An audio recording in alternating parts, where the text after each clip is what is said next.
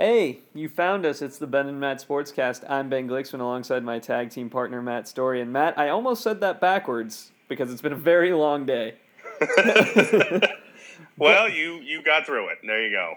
And now we're here to preview the Sun Devils and Colorado Buffaloes, not vying for last place, but vying for first place in the Pac-12 South. They were picked to finish 5th and 6th, and now share first place with Utah.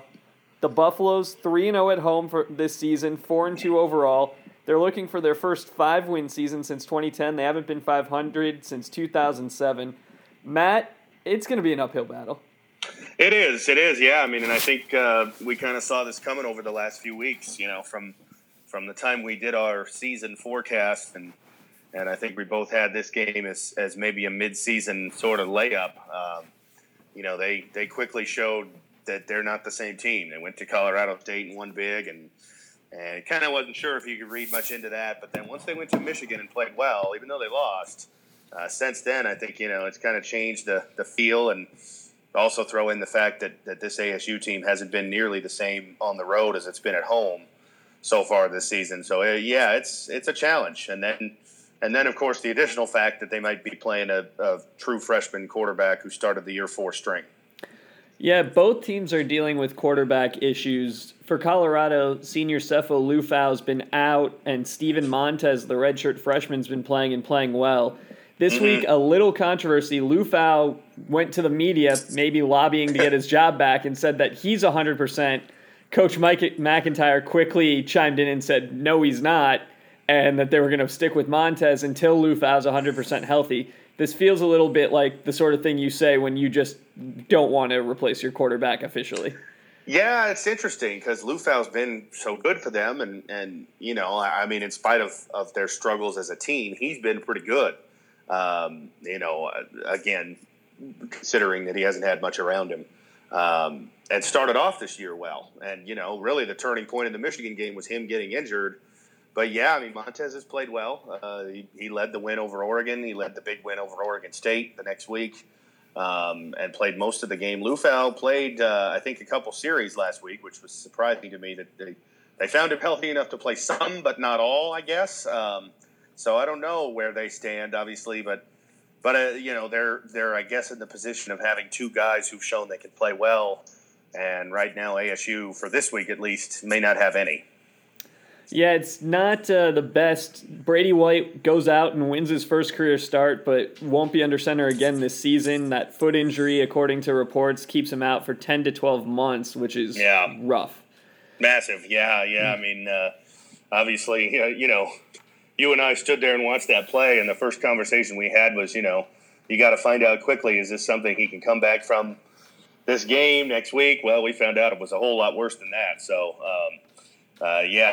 tough break. And then you throw in that, we've kind of taken it for granted in some ways, but Bryce Perkins out for the year too. So now you're down to one quarterback who was here last year when you had 3 initially.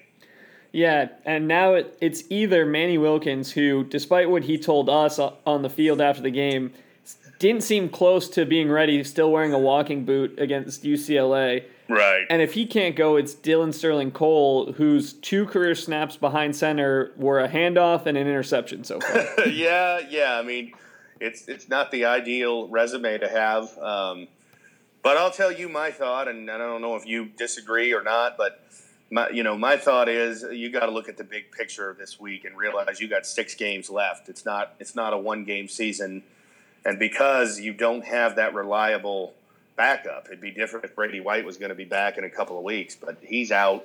Perkins is out. I think the smart move here is to play Dylan Sterling Cole and take your chances, because a re-injury to Manny Wilkins could hurt you for 4 or 5 games, and I think you just maybe bite the bullet in this game and hope you can pull something out. I mean, you certainly don't go in with the notion that you're going to lose.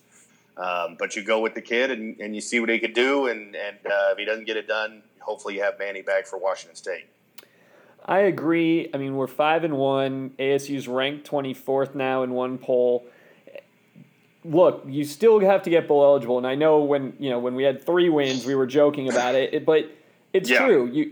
They're not there yet. You got to win one more. And it doesn't have to be this game. There are other Right, winnable exactly. games on the schedule. Now that being said, Dylan Sterling Cole, there's a reason why he's on the roster. There's a reason why Graham's raving about him. I know Graham has a tendency to think everybody we have is the best player. Sure. But he's still a good player, and if he can go, then let's go. Oh, I agree. I think you let him run the offense as he's comfortable. Do you have to pare it down a little bit? Probably so. But as we talked about it a little bit, in the aftermath of the UCLA game and the differing thoughts we had on what you do with him when he came in, and obviously your thought proved, I think, to be correct in the short term. It probably would have been smarter to just run the ball a couple of times and kick that field goal and take a 6-point lead. But my thought was jumping ahead to this scenario of, and I was thinking also of a potential game-winning drive in that game if you needed one. But you got to build confidence in this kid because he's the quarterback now, and so you can't baby him along. You can't run it 90% of the time. You're going to get beat that way.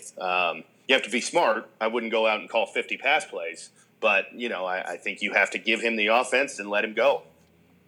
Well, I was going to say I agree with you that you've brought him along. You trust him enough to let him throw the ball in that UCLA game down in the red zone.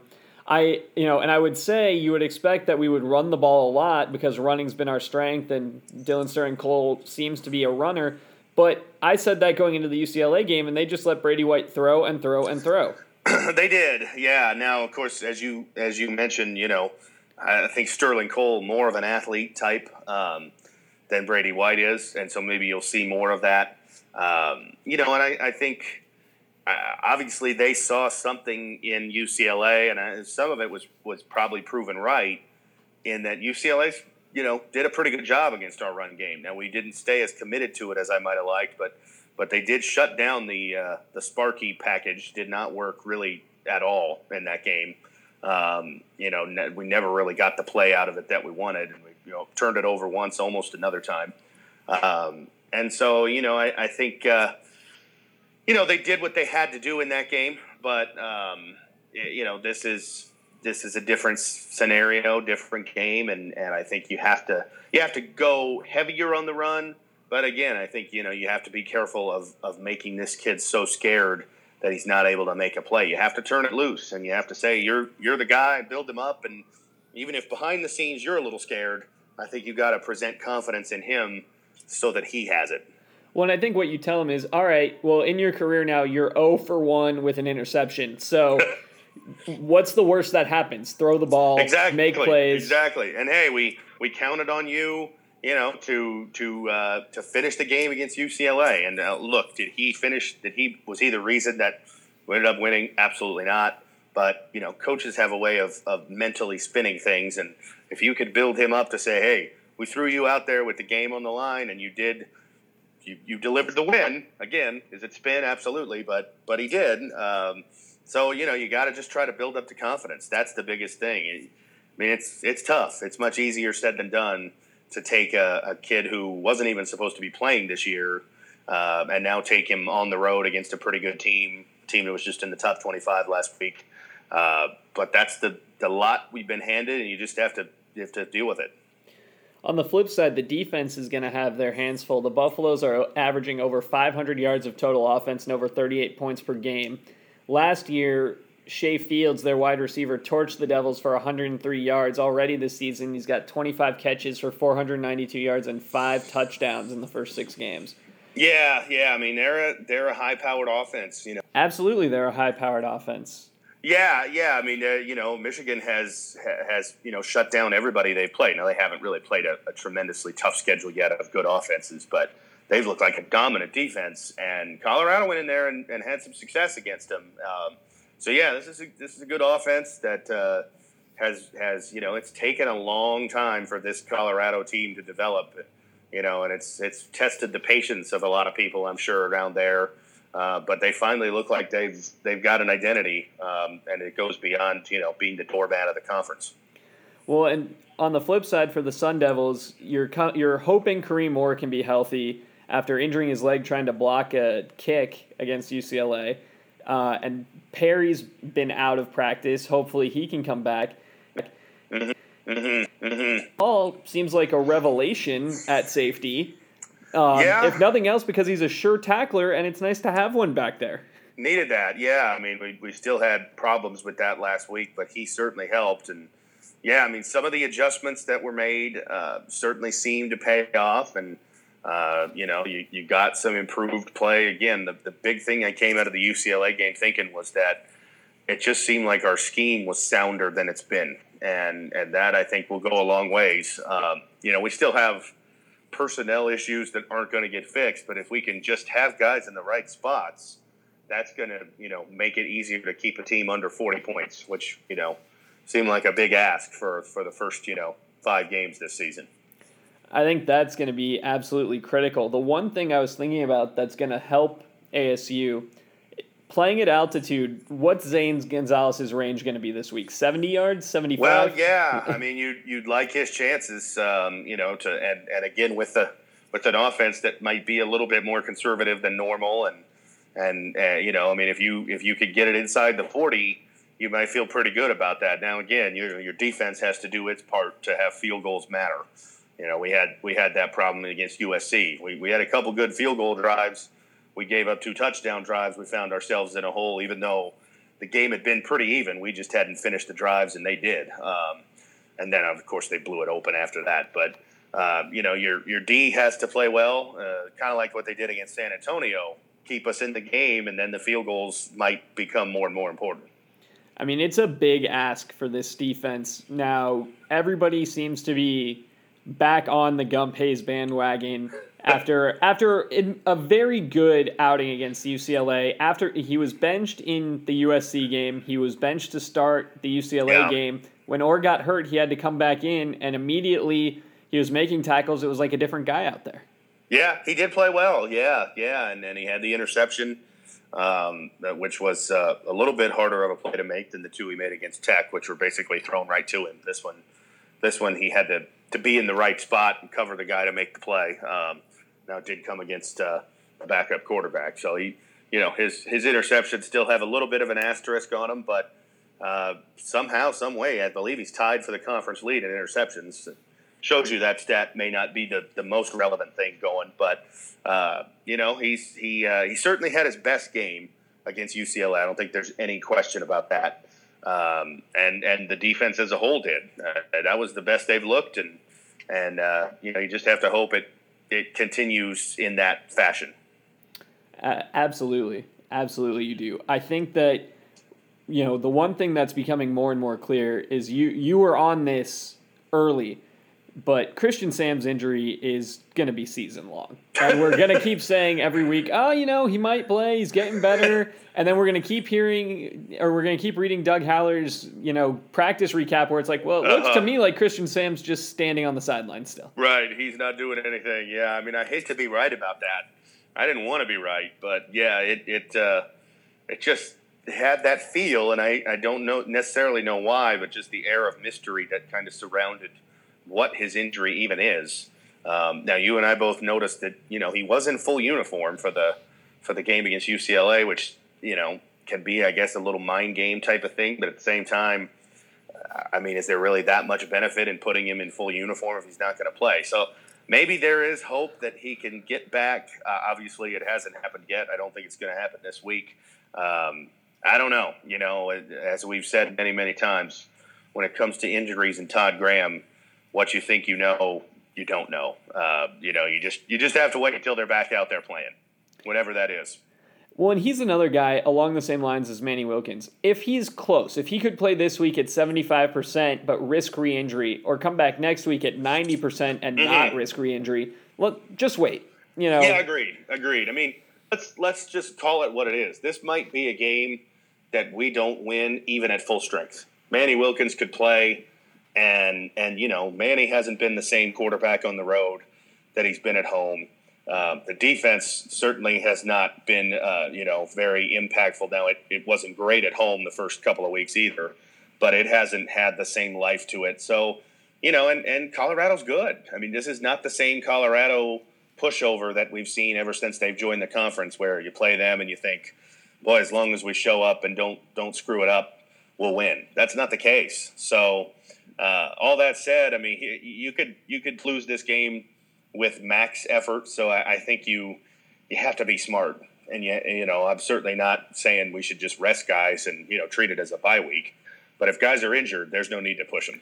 Well, this is, you and I talked about this before informally, but this is sort of the Greg Popovich Spurs game where you just, you play the guys who are healthy, you do what you can, and you trust the system. And you say, look, we have a system and there's a reason you all are on the team. We think you're good enough to be on scholarship. We think you're good enough to play.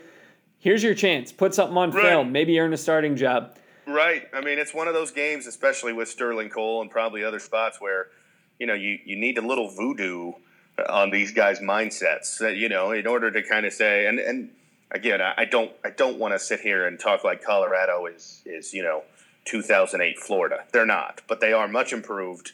And so I think, you got to get these guys buy-in that they can play over their heads. And it starts with quarterback, most importantly, that, hey, even though all logic says you're going to be in trouble, we believe in you.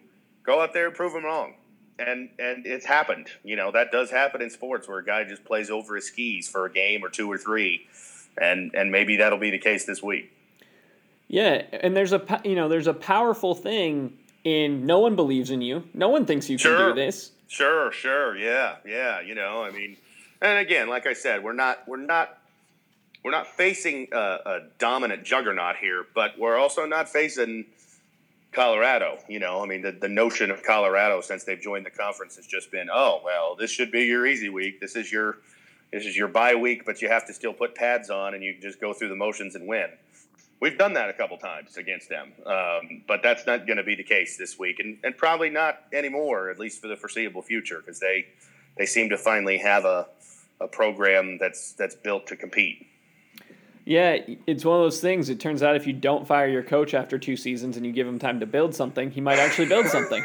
Yeah. I mean, they have gone through the dumps. Boy, you talk about last year being disappointing for us, and it was. But man, you realize how we probably shouldn't complain about a 6-6 season when you look at what Colorado's gone through. A program that 25 years ago was a co-national champion, and for the last 8-9 seasons they've been awful, just really really bad. They sunk to a low you would not have ever expected they could.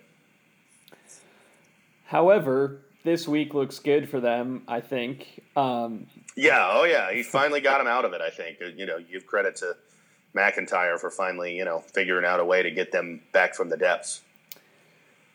As far as game picks go, I'm not confident because I think the combination of a good Colorado team and the fact that I think Graham's going to protect the injured players one more week and set up for the final stretch means that it's going to be Colorado Colorado at home taking care of the Sun Devils.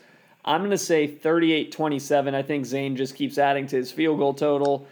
And I think the offense does okay. Maybe the defense or special teams gets them in a position to take a lead. But this feels to me more like one of the games where if we're going to try an onside kick to open a half, or if we're going to try to fake a punt or have the quarterback drop back and then actually throw, bring it out this game. Yeah, no, agreed. I mean, my score is pretty similar, and I guess I'm encouraged by the fact that, the 2 times I've picked ASU to get beat pretty convincingly because I just didn't feel like the combination of our offense and our defense could win the game for us. We've won. So hopefully that'll keep up. But it's the same issue I have this week. Just, you look at this offense with a quarterback who's never started before, who has 1 career pass attempt. It's hard to see them scoring enough points against a good offense. Again, like we said, and so I was going to go 35-17. I just don't know that we have the firepower to keep up. Yeah, and I think, against this offense, if ASU's defense can hold them to 35, 38 points, that's a good day. It might be, yeah. I mean, it does have the feel of a game that could get kind of ugly, because if you get behind and you have to start throwing more, And look, the kid's a true freshman for a reason. He's going to probably make throws that a more veteran quarterback wouldn't make. He's going to, we've heard how strong of an arm he has, and that's great. But the one downside with kids who have strong arms is they think they can make every throw in the book, and they have to learn over time that they can. The only way they learn it is by making throws and having interceptions and making mistakes, and then you figure out, I can't make that throw. I might have been able to make it in high school. I can't make it in college. It does have the feel of one of those that if we fall behind early and we start having to play catch up, it could get out of hand. Absolutely. It's definitely one of those times where you hope that the running game can sort of get established. And almost like what the Packers did against the Giants without their two top corners. If somehow we can take the air out of the ball and make the game slower. That's exactly the term I was going to use was, slow the game down a little. I know we like to play at tempo, but do some of those times where maybe you get to the line quick and then you take 20 seconds off the clock and you run the ball. And, the longer drives we can have, and it's a game where I think you kind of got to start it that way. Certainly it's not a game of this caliber, but it reminds me of kind of what the Broncos did to the Patriots last year in the AFC title game. They did it to the Panthers too. It was like, get out to a little early lead and then just sort of, extend the game slowly. And you keep the ball and all of a sudden it's the second quarter and maybe you're still up. And then maybe the favored team starts to get a little nervous. Why aren't we leading? What's going on? And, you just take it from there. I think that kind of has to be the recipe. I agree. The rest of the college football landscape is a little interesting. Just a couple games to touch on. Alabama at Tennessee, a top 10 matchup. This is the test for Tennessee. It is, and they, of course, they lost last week, which was a tough one. They made a heck of a rally once again. Looked like they were going to pull out another unlikely win, but came up short in double OT. But if they win this game, then they're still in the driver's seat in the East, and they'd be, they'd still have a chance at a playoff berth. Obviously, if they win this and go on to win the SEC, they'd have a great argument. So they're not out of anything, but boy, the defensive injuries just have piled up on them, and you wonder if they have the guns to keep up with Alabama, whose offense has pretty quickly looked pretty good. From early in the year, maybe they were a little sluggish on offense, even though they scored 52 against USC. They weren't an offense that looked in rhythm, and then those couple games after that. But, boy, the last couple weeks they've certainly taken off on offense, and they seem to have found an identity with Jalen Hurts and Damian Harris as the lead back. And, how good their defense is. So it's a tough game to fall behind, 3 scores like Tennessee's been doing and come back. Yeah, the Volunteers are at home. Rocky Top is not an easy place to play, but it's not, and that's a huge rivalry, and they'll be fired up. And they did beat Florida there. Obviously, that was a big win for them, and so it comes down to, I think, how much does home field matter? Can they ride the emotion, and can they phase a true freshman quarterback who hasn't looked easily phased? He's gone into Ole Miss and won, and he's gone into Arkansas and won. This is, another test. So far, he's been passing them, though. And the two schools you just mentioned, Ole Miss and Arkansas, are playing each other. But that game an hour after kickoff is ASU and also Ohio State, Wisconsin. Right. So it's safe to say that an interesting game. I was going to say it's safe to say though that by the time that Ole Miss Arkansas game starts, I'll be focusing elsewhere. Yes. Yeah, for sure. Ohio State, Wisconsin is an interesting one. Obviously, Ohio State's looked pretty tough to beat so far, and Wisconsin's got that really good defense, but an offense that doesn't really look very high powered. So that'll be an interesting test for Ohio State. They went to Oklahoma and won.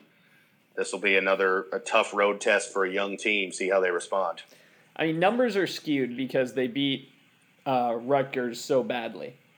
Oh no, I'm sorry, that was Michigan. Right. Was that Ohio State? That was Ohio State. Well, Ohio State did too the week before, 58-0. Michigan was 78-0. But the numbers. My point is, when you play Rutgers, your numbers get skewed. Ohio. Yes, they do. Ohio State is averaging over 50 points a game to Wisconsin's 26. And that 26 Yeah. is, Wisconsin has played their cupcakes. They're still only averaging 26. Right. Yeah, So- yeah. I mean, it's a game where, they need to follow that same kind of formula. And they have the defense to do it. If they could get out to a lead and then make Ohio State make some mistakes with a young team, a good veteran quarterback who's got a lot of experience, but a lot of young guys around him that haven't been in games like this. So if they can, if they can get out to a 7-3 lead after the first quarter or something like that, just try to put the pressure on and see if Ohio State can respond the way, they normally do. I mean, that's what champions do. But, again, a lot of new faces. So, that's got to be the hope for them is make them work in the second half, and maybe they don't answer the bell. There's a lot of fun action. It all culminates with the Sun Devils taking on the Buffaloes. Until the recap of that game, he's Matt.